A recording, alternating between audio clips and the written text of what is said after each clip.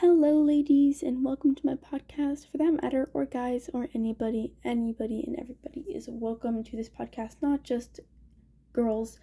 Time for today's or this week's tea. Today, we're going to be talking about friendship, something that I don't know very well, but maybe you do. I think I'm qualified enough to talk a bit about it and a couple of things you might want to know about it. As human beings, we like having our people. We like having people to hang out with. We like having people to be with since like the dawn of time.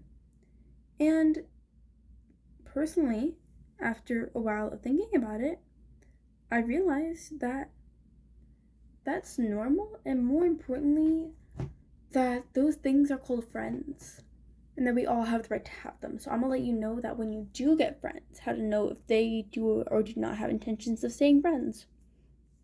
First things first, red flags. Similar to in a relationship, but with friends. Number one, if they leave you out. If they have, conversations without you, or parties, or talk without you. A cool test to see if whether or not they notice that you're even there at all, if you're, a dead weight or something, is you can walk away from the group at a random point when you don't think they're paying attention to you. And if they notice, then that's good. And if they don't, then they probably don't care.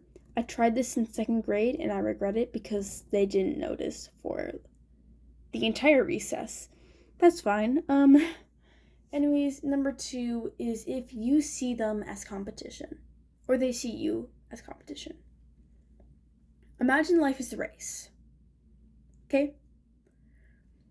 You're sitting there with your friends, and you're getting ready to run. You begin running at birth.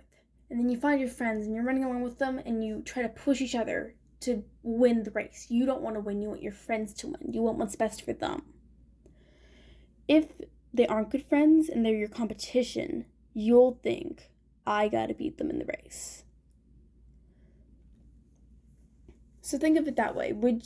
Think about a person that you would give up a race for, other than your family. That person or those people, sorry, I'm blowing over my words, are probably the people that you think most highly of, or that you really like and think are your good friends. Those probably are good friends, and if they don't feel the same way about you and that sort of thing, then you probably shouldn't be friends with them. That's pretty much all we have for the red flags part so far.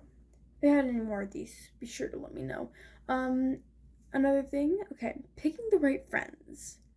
Personally, as someone who sucks at making friends, this part's kind of crucial. Picking your friends is my favorite part. Imagine a bunch of people are in a lineup, and you get to pick which ones you want.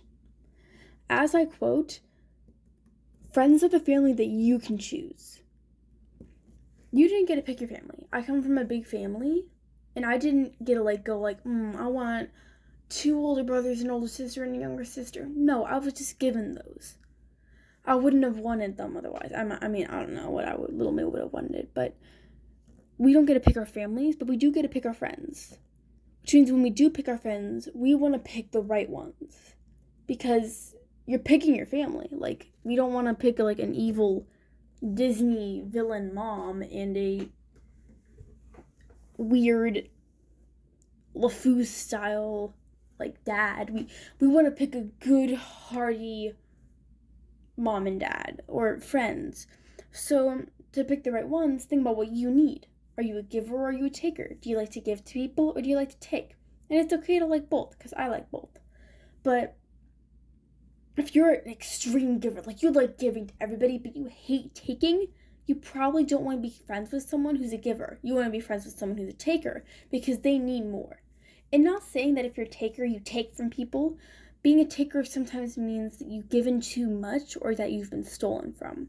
So be very gentle around them. Don't be like, oh my gosh, they take everything from everybody and they don't give anything in return. Sometimes they don't have anything to give in return. Sorry, I talk fast. I feel like in life, your friends, as I was talking about the race analogy, should push you forward and you should push them forward.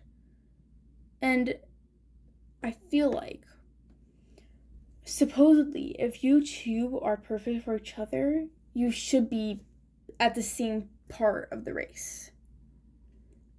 Because if you're a giver with a taker, everyone think, no, they'd be in front of you because they're a giver, not a taker. People who take need more than they can give, which means they're at the same level as you. So supposedly, you and your friend should be ultimately together at all times. If you're falling off a cliff, they should be there to catch you or just grab you or something. I don't know. So overall, the goal when you're picking your friends is to pick someone who will give you what you need and just be a complete peach to you. I've been through 4 friend groups. I'm on my 5th, actually. My first friend group left me out. The second friend group had extreme holes that needed to be patched because there's one really sensitive kid and one kid with anger issues. You already know where this is going. Kid with anger issues throws sensitive kid's stuffed giraffe into the snow. And everyone's like, oh, well, when you're in kindergarten, that means a lot. No, we were in 5th grade. We should have understood that that's fine at this point, but no. Oh my gosh, you threw my giraffe in the snow and I'm in 5th grade. Oh my gosh, I gotta start crying because this is never gonna be okay again. It was literally 5 minutes later. Recess wasn't even 5 minutes long. I don't even know what happened there. Overall, just life is going to whack you in the face. At least it's going to try to.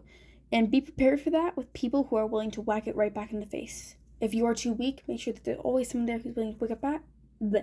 Make sure there's always someone there who's willing to slap it on back, aka your friends. Overall, thank you all so much for joining me on my podcast. I hope you all are having an amazing day. See you.